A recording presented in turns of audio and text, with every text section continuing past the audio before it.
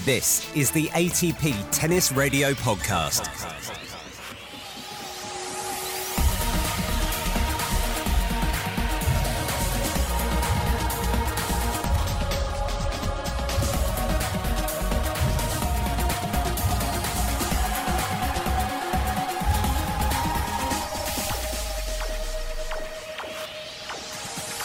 Championship points for world number one Novak Djokovic. 40 love. Djokovic serves down the tee. This stretch, short ball drifts over. Djokovic comes into the corner, and there it is.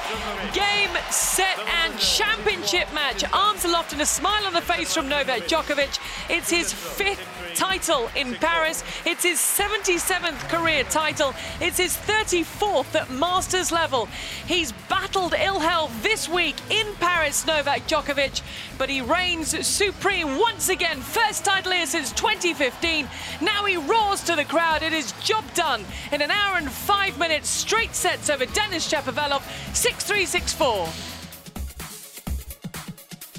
Novak Djokovic reigns supreme again, comfortable on the indoor courts in Bercy, title number 5 in Paris, 5 for 2019, and probably most importantly, the race to be year-end number 1 is still alive. Hello and welcome to the ATP Tennis Radio Podcast. Gigi, Salmon alongside Miles Maclagan. And Miles, Novak Djokovic, even when not 100% fit, suffering with sinusitis, he still manages to come through to claim yet another Masters title, and he does so without dropping a set. Made it look easy, didn't he? Yes, wasn't at the peak of fitness, but those last 3 matches, there was a sticky patch against Dimitrov, but really did roll through, faced just the 1 break point from the quarterfinals onwards, and you know, today especially, it was Shapovalov talked about it being just another match. I think Djokovic showed him that that wasn't the case. And we talk about it with the guys, the Novak Djokovic, the Rafa Nadal, the Roger Federer. The numbers we are talking now are quite ridiculous. Just for Djokovic alone, that's 77 titles. That was his 50th Masters final. He's now 1 behind Nadal in terms of Masters titles won at 34. But it does feel that crucially for him, it's about this race to be year-end number 1, because he gets another one. He joins, is it Pete Sampras? He gets another one. He's on his own in terms of how many year-end number 1s he has. It's a really big deal, and you know, these guys are all looking at different ways to leave their mark in the game, create a history, have their name you know, at the top of whatever leaderboard it is for a long time. And you know, we thought when Sampras did it that no one was going to overtake the 14 Grand Slams. Can't imagine that these records are going to be overtaken in the near future, and even more remarkable that they're playing at the same time. But that year-end number 1, it's an accumulation of you know, all the weeks in the year that have gone into that point. So a final push from Djokovic and Nadal as well in London will be, I think it's going to be great to watch. Because of course they want to win as many titles as possible. You never want to lose the competitive streak in you. But he has spoken, hasn't he, Novak Djokovic, that it's about records now, certain things he's chasing. He wants to peak. He wanted to peak earlier for Roland Garros. That didn't work out. He's won all the Masters. He's got the golden set of Masters. So it's the next thing that he can chase. So in years to come, when you have the conversation about the greatest of all time, he wants to figure very, very highly in that conversation. There's no doubt about it, and I think he's talked about it, and some of the others are maybe a little more subtle about it. But listen, they're competitors out there. They're trying to test themselves. You know, they've all won all the Grand Slams, so you know, it's not about winning another Grand Slam. I mean, that's a huge achievement in itself, but it is about the record books, about being better than your rivals, which is, you know, what they do on a day in, day out basis, and what they're trying to do over the year and over their career. So you know, they're challenged. They put an awful lot of work into it, and it's remarkable that Federer. I mean, we didn't think his Grand Slams were going to be chased down. He raced away with, you know, early lead on the Masters 1000 events, but quickly reeled in by Nadal and Djokovic. And plenty positives for Denis Shapovalov. It wasn't the final we expected, no disrespect to the Canadian. We thought it would have been Rafa Nadal, who had to withdraw injured. But look, Shapovalov ends the year 15th in the world in those live rankings. He's not going to take part in next gen. He'll be back for the Davis Cup finals. The partnership with Mikhail Youzhny seems to be working really, really well. They've settled in since their trial at Winston-Salem, and a couple of weeks ago, he won his first tour title in Stockholm. 20 years old, he finished at 15 in the world. That is remarkable. He's a huge talent, and absolutely with Mikhail Youzhny, it's going to be interesting to see what develops. I think sometimes the early days, it's the honeymoon, isn't it? You sort of, oh yeah, that's great. See what the coach says, and you're listening in the early days. You say that with a knowing look. It's not that you don't end up listening as the years go, but I imagine if you get a new coach, if you work with someone new, they want to impress you as much as you want to impress them. Absolutely, and there will be a few new ideas, but 6 months in, I've heard that, and it might not always work because there's no sort of magic tactic that someone's going to come in and tell any player and they're going to be undefeatable. So will he continue to work in those on the things that Youzhny suggests for over a long period, or any other coach? I think that'll be the test. He's got so much game to work with. I mean, it's such a big game. I just think tempering it at times is going to be the way forward. In the same way that for me, Stan Wawrinka, Dominic Thiem, and going back further, Robin Soderling, they had such big games. It wasn't about the offensive game getting better. It's about tempering the power and being a little more consistent when that A game's not there. So if Shapovalov, and there were signs that he certainly did that. He was just outclassed in that final against Djokovic. It's not long after the final since Novak Djokovic has lifted that tree of fantasy that has all the names carved in it from everybody who was in the main draw, the singles draw for this competition. But I'm going to keep Miles with me a little bit longer, because later in the podcast we're going to be looking ahead to the final 2 weeks of the season with the Next Gen finals and the NITO ATP finals. But having just talked about Mikhail Youzhny, what we like to do at the end of a Masters is bring you some of the best bits of the people that we hear from. Now, you can go to the TuneIn app. You've got the ATP Tennis Radio exclusives channel there. You get all our interviews in full. There's some really interesting stuff that we have compiled and picked up through the year and through all the tournaments that we've been covering. Now, for us in Paris has been Rebecca Adams. She spoke to a real different mix of people, but among them was the man that we've just been talking about, the new coach of Denis Shapovalov, the former world number 8, Mikhail Youzhny. Well, Mikhail Youzhny has just stepped off court 1 here. You've been having a hit. How does it feel to be back on the court? It's fine, actually. I'm always on court, but it's another level, but I still enjoy to play. And when you're coaching Denis, I guess it's an advantage for you because you've played so many of his opponents now. Is that the case?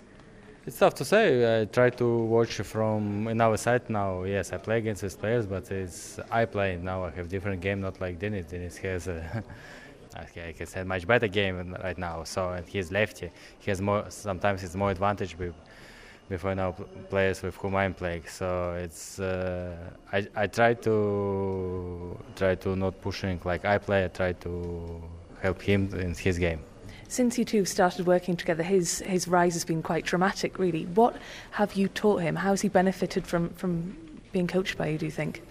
So it's a tough question because before I'm coming, he also has the great results, and he was already top 20. He played already the semi-finals of Masters Series, so like he played 4th round of Grand Slam. So he's a great players. Yeah, now it's like I've been not too long with him. We've been only in the US Open with Salmon and practiced a little bit after US Open. So and after I cannot be with him all Asia trip in Stockholm, but I coming in Vienna and now in Paris. So it's I think right now maybe a little bit emotion. As you said, he's always had the ability and the talent, but how do you turn that talent into tangible results? I tell you again, he has a great game, and when he play well, it's very tough opponent to play against him. And it's not like I say some magic word and he start to play. No, this guy, I tell you already, he play well. And before I'm coming, I hope maybe in the future he be a little bit more consistent, his results, but he's still 20, don't forget about that. So you're going to instill a military-style discipline into him, do you think? No, it's not military style, it's not discipline. I mean, it's quite organization questions. If he want to be great players, if he want to be really top, he must organize by himself, not only on court, outside the court as well. So I just can suggest him what I think about that and nothing more. You said you're looking at things from a different perspective now. You only retired from playing on the tour full time last year. Has it been difficult to make that transition from player to coach? I don't know why, but for me, no. And because I'm retiring last year, but it was time to retiring for me. I feel like this one, but I'm not tired about the tennis. I'm just retiring because I cannot be 100% already on court when I play. And when I play, I need to be 100% to try to get the good results. So it's not questions to play good tennis. The questions to make the good result what I want to make. And when I understand, like my mind already far away from the tennis court when I'm on the tournament, so I try to result. But I'm not tired about the tennis. That's why for me it's not tough, and I enjoy what I'm doing now. You're listening to the ATP Tennis Radio Podcast. Available on iTunes, Spotify, TuneIn and atptour.com. Joining me here in the Player Lounge in front of a big pile of Haribo sweets is Goran Ivanisevic, who is here, of course, coaching Novak Djokovic. Goran, something you know about is pressure, having been a player yourself, having won Wimbledon as well. How is the pressure different to being here in a coaching capacity? Do you feel it as well? You always feel a little, doesn't matter if you coach number 1 player in the world or number 50 player in the world. It's always think that as a coach, you want to see your player doing well, that work you do, is showing on the court. And actually it's easier to be a player because you can get your frustration out on the court, you can scream, yell, and as a coach you have to sit there and bring the nice face, happy face, positive face, and hopefully your player does well. How many moments have you had when you just wanted to scream but you couldn't? Wow, a lot, a lot, and but always cameras there, and but a lot. But I do after.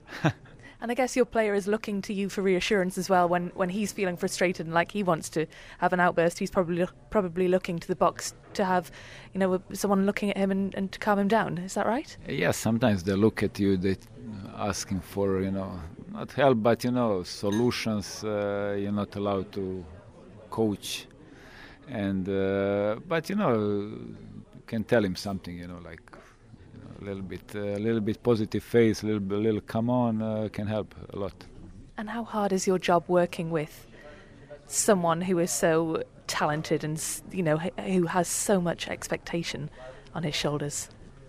Actually, for me, it's a great honor and privilege to work with such a player who is a perfectionist, who wants to be better every day, who needs to be better every day. As a number 1, you need to prove yourself. It's an individual sport. Everybody wants to beat you, and it's great also working with Marian Vajda, who is Marian is the easiest and nicest person, and also, we are combining very well together.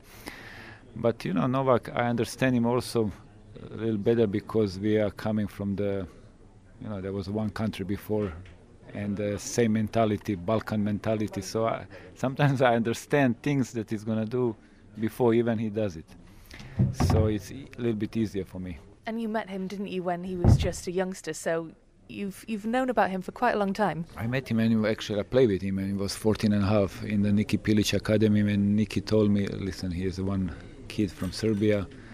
He's going to be number 1 player in the world. And many years after he became. And, it's really, like I said, it's a great honor to be in his team, and he's communicating unbelievable. He's asking, he's talking, he wants to be better. You can see he wants to improve, and it's very easy. Makes my job very easy then.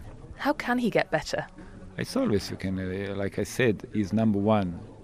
Okay, on Monday he's not going to be number 1, but still, these people, they need to be better every day. They need to improve. There is always some little things they want to improve. They think they have space, and so that's my job is there to to tell him to agree with him or disagree, to have my opinions, and it's little things, but little things can make one huge thing.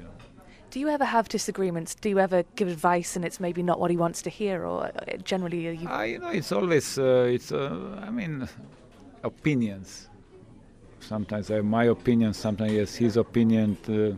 I give him, he asks me what I think, I tell him what I think. I always see, from behind you see a little better, but then how he feels, I don't know, so And he, like I say, he wants everything to be perfect, and till he feels the ball and something, he's not happy, and that's why he's number one. He cannot be number one just, to take things careless. So, that's why those guys, him, Nadal, Federer, they dominating in tennis, and that's why they push each other to be better. And I don't know if we're ever going to be three players like that dominating in tennis and with so many Grand Slams. Yeah, we're so lucky to see that, and so lucky that we've had them on the scene for so long. And I guess as a coach, that makes your job even more crucial, because you need to keep Novak fit, you need to keep him motivated. And in terms of the goals you set him, do they change throughout the year, or do you sit down at the start of the year and say, right, this is what we want to achieve, or is it a week by week thing? Actually, he set his goals. We are here to help him, we are here to make his goals possible to happen and make him easier, but he's the one. I can't help him when he's on the court. My job finishing when he's entering from the locker room he is there alone. I can support him, I can be my best behavior, but he is there making decision and choosing the shots. But sure, he has his goals. He set up his goals probably when he was a young kid, and he wants to be the best tennis player ever.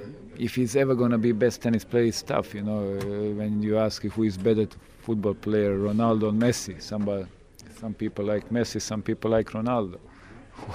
Who is going to be the biggest from three of them? I don't know, but for sure some records, they're still going to be broken. There's still going to be some Grand Slams record broken, and hopefully Novak is going to be one of them. On iTunes, Spotify, TuneIn and ATPTour.com, this is the ATP Tennis Radio Podcast. I'm here with Giulia Tsitsipas, who is a familiar face courtside cheering on son Stefanos. Giulia, this has been a fantastic week for you so far. Yes, I think Stefanos, he reached his top condition. He's playing really progressive tennis, attacking, staying in between the points, very aggressive, footwork. I like it. I really enjoy it. How do you feel when you're watching him? Obviously you're proud, but do you get nervous as well? At some point, when I see he cannot use his break points, or he's down for a while, then I become a small issue. That's true. And you come from a tennis-playing family, of course. The whole family is here. What's that like, travelling together and eating together, sleeping in the same places? Well, yes, it's a big responsibility because you have to organize it. You have to think about every member of the family. And, of course, before London, you have a break after Paris. Will you go back to Greece? Will you rest, or does the work continue? Well, me personally, as a mom of 4 kids, I will go back to Muratoglu Academy because there where the kids go to school. So the routine, back to routine. Later, I will join Stefanos for London. That's life. And for you, because we see Apostolos hitting with Steph, and for you, what do you do pre-match to prepare him? I see what the mood he has. I ask him a few innocent questions, but behind these questions, there are usually some deep meanings. And does he ever say, Mum, just leave me alone? Sometimes, but usually the translation of this is, Mum, stay next to me. So you're a huge support, clearly. And in terms of the year he's had, it's been just incredible, hasn't it? Except the summer. The summer season, we missed it completely. But I'm glad he recovered. I'm glad first that he recovered mentally and physical condition is good enough. So that's how you see Stefanos today. But last year when he won the Next Gen finals in Paris, he was very close to qualifying for London at that point, and now he's qualified with so many tournaments to spare. Could you have imagined that he would have done so well this year? Yes, because we made a fantastic preparation. The result of this preparation was shown at Melbourne Centre Court, and Next Gen Milano was very tough. I can tell you it was one of his toughest victory.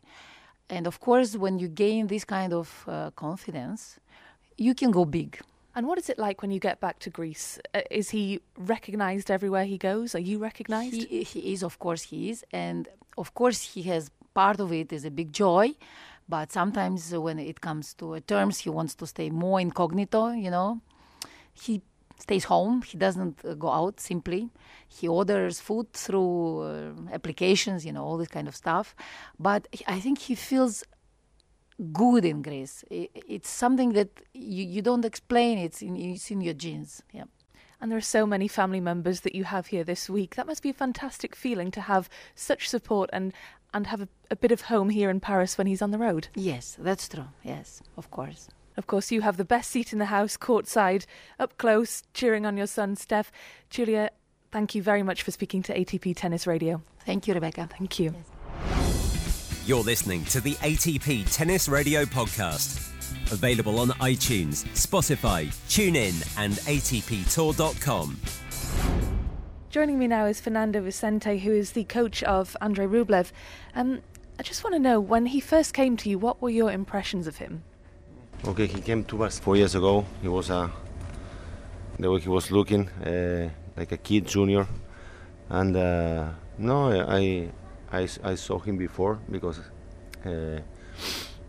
my partner, he started to tell me about one player, Russian, skinny guy, hitting the ball hard. And I saw him before, but my impression was nothing special. It was one really young player to make him improve in everything.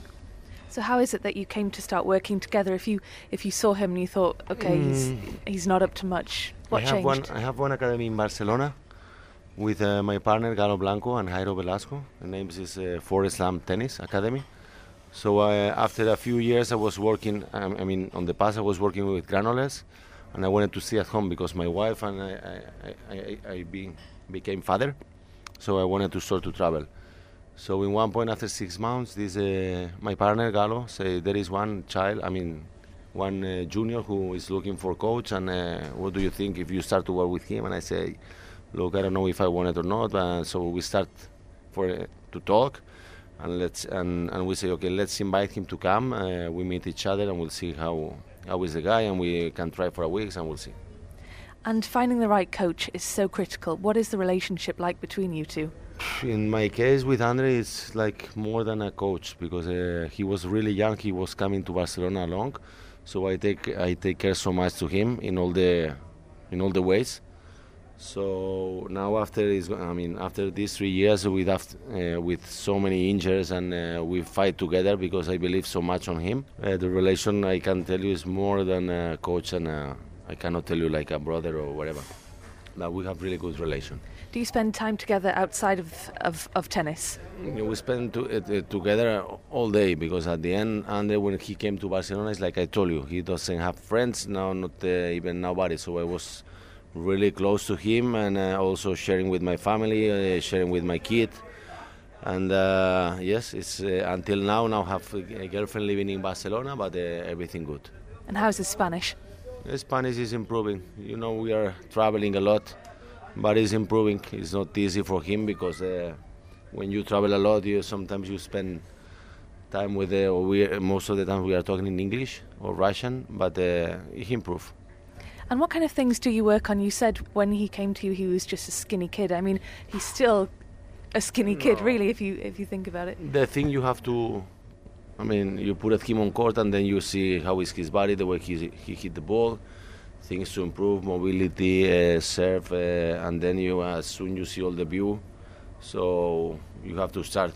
So we make a plan with the physical trainer, with my other coaches, so we make a plan to think, wow, there is a lot of work to do in front, and it was nothing special, it's easy. When, like you said, when he came to you, he was hitting the ball so hard. He's still hitting the ball so hard. And I saw you on the practice courts a few weeks ago hitting with him, and you were bent double, and you said, he's killing me. Yes, it's true, he's killing me because he's younger than me and I'm getting old. So on the past I was hitting well, but now it's not easy to control the speed. So that's why sometimes I play with him and I hurt injury, but it's all right.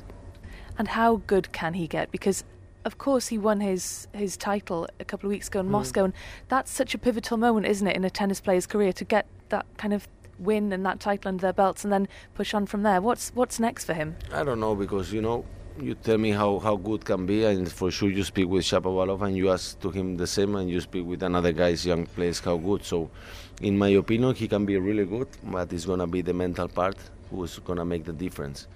Because at the beginning of the year Andre was he was injured for a while, 2 months, and he was a little bit in trouble mentally, and then as soon he start, maybe he need to felt in that point to wake up, and now he make a change on his mind, and you can feel that he's winning a lot on the second part of the year.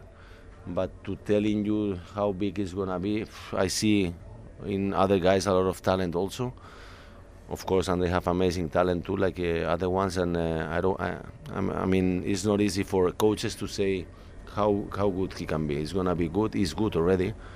But if you compare from the old guys, they are 22 years old and they still around 22 in the world. So everything to improve. We're gonna work a lot, and we'll see what happens.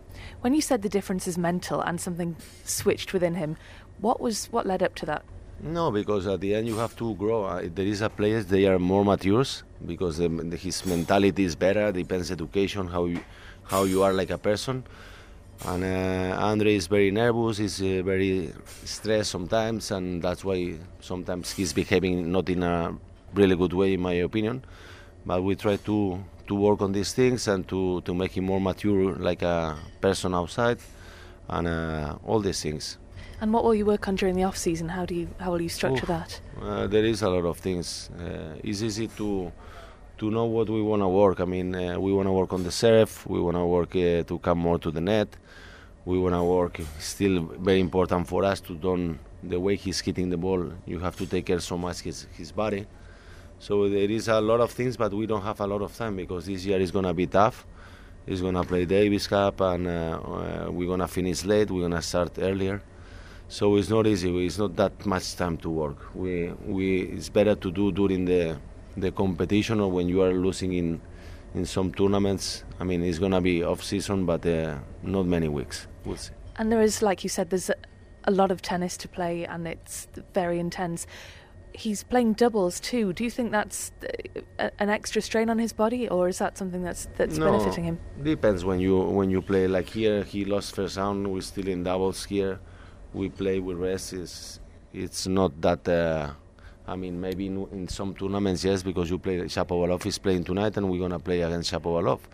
Maybe you're gonna say me it's not good, but they don't win anything like a big two. It's not easy to say, okay, you lost in singles and I won like I don't know how many tournaments like this one. So for the moment, I'm agreed to play in doubles because help his game to improve serve, volleys, returns, all these things. So if any point we feel that is not good for him, we will take another decision.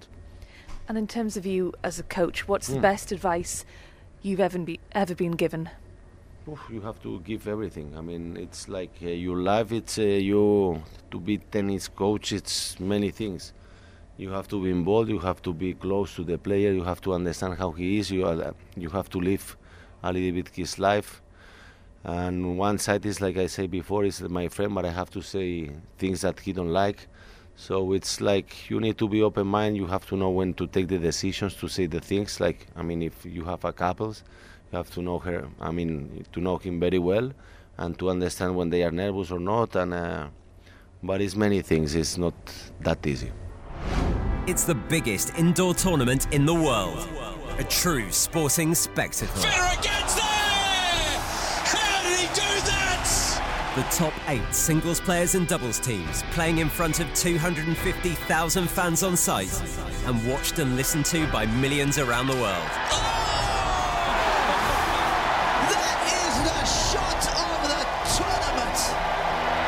Join ATP Tennis Radio for live coverage all week of the NITO ATP Finals from the 10th to the 17th of November for more unmissable action. This is a really cautious point. The backhand slice from Federer drifts inside the baseline. Forehand down the line from Zverev. Zverev steps on the backhand and goes down the line for a winner. What a point from Sasha Zverev! The overhead smash from Nadal, defended by Monfils. Then Monfils goes cross-court with a backhand down the line. Absolutely superb from Rafael Nadal. So thank you very much to Rebecca and for all her hard work this week. And just a reminder that ATP Tennis Radio exclusives channel on the TuneIn app. If you liked what you heard there is that and plenty more on that app. Right then, Miles, couple of weeks left. Next Gen finals. The best, who I should say, are fit and healthy, taking part in Milan. The Next Gen finals. It's a lot of fun, this competition. And I think a lot of people looking at the wild card, Jannik Sinner, the youngest of them, but what a prospect he is. And he could really upset the apple cart in Milan. I think so. Big game, and really looking forward. I think the competition has been such a success from the start, because the very first winner, Hyung Chung, he went on to, we know what he did in Australia, semi-finalist.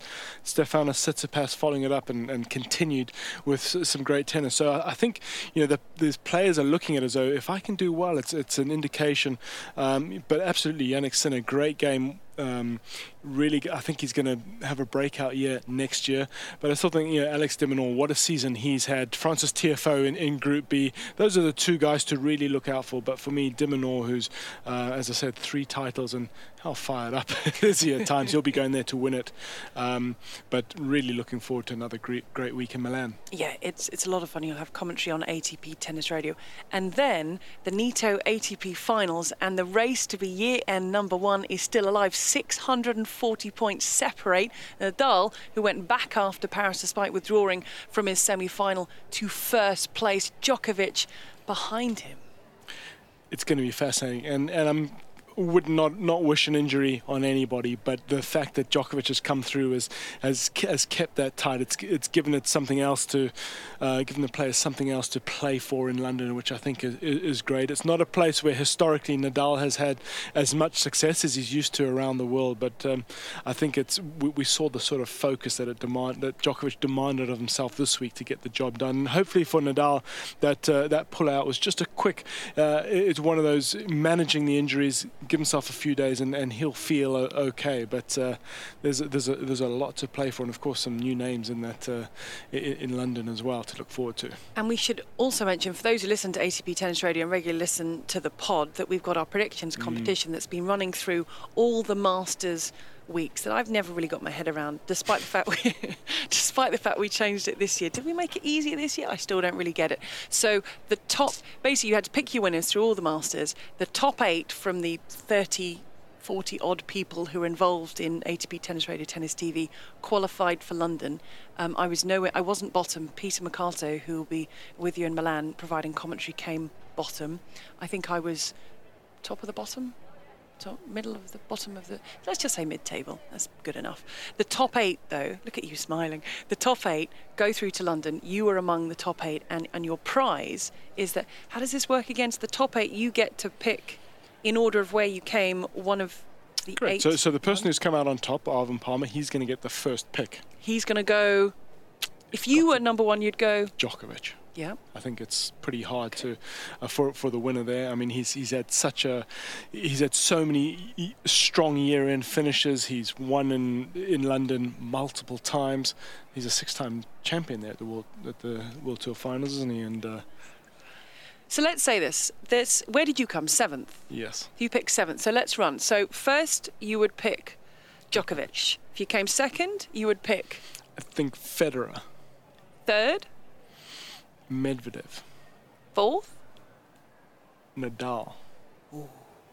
5th? Team. 6th? Zverev. So your pick will be? Tsitsipas, I think. Leaving Matteo Berrettini. As the last kid, as all the teams have picked, the last kid standing by himself. That's harsh, isn't it? Just waiting in the playground. You're going to be the last one. So the last 2 standing there twiddling their thumbs. You snap up Tsitsipas, or you believe that's how it might work out, and then Berrettini. And there are a couple of alternate. Roberto Bautista, we should say, not in our predictions competition, and Monfils currently are the 2 alternates, but by the time people listen to this, that might have changed, because it's not compulsory for the alternates to go to London, but there are reasons to go to London as an alternate. Yeah, so some very good reasons, and if it is such a great event in a great city, so they really enjoy themselves. But I think it's a real mix. We've got Zverev down the rankings, but a former champion there, and he was showing signs of some really good play second half of the season.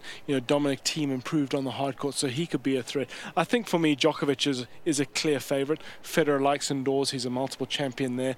Nadal I'd also like to wait to see the conditions there, because we're fortunate we're up and around. We see if it's a low bouncing surface, then Nadal does not like those conditions. If it's really slow and high bouncing, well, that's a different prospect.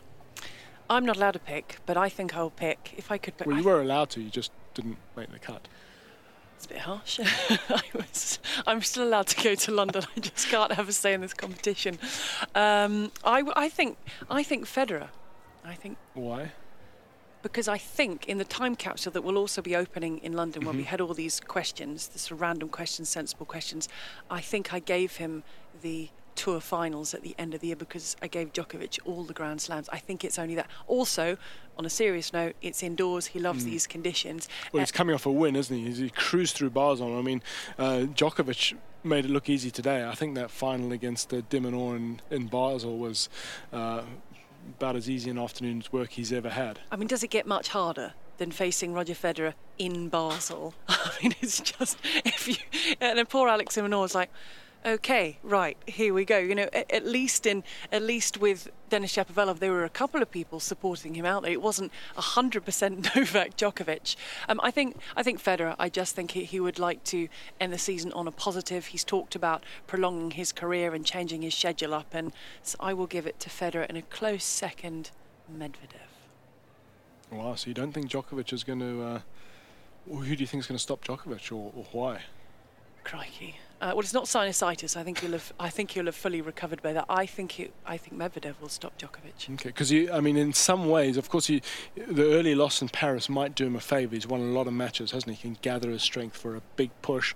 There'll be lots of adrenaline for Medvedev his first appearance at the finals.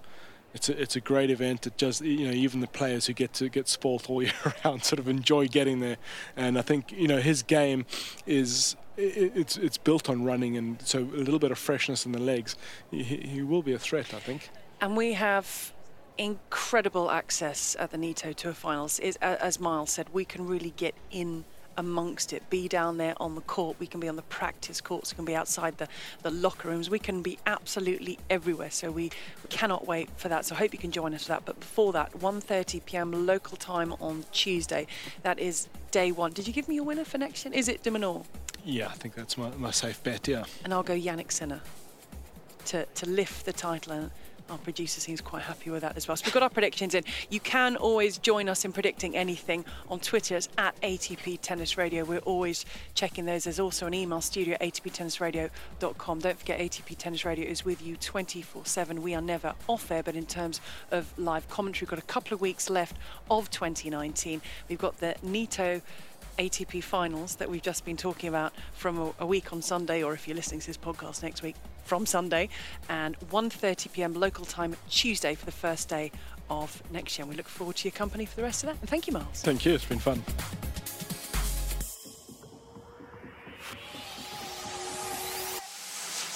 If you like this podcast, please search the iTunes store for ATP Tennis Radio to leave a review.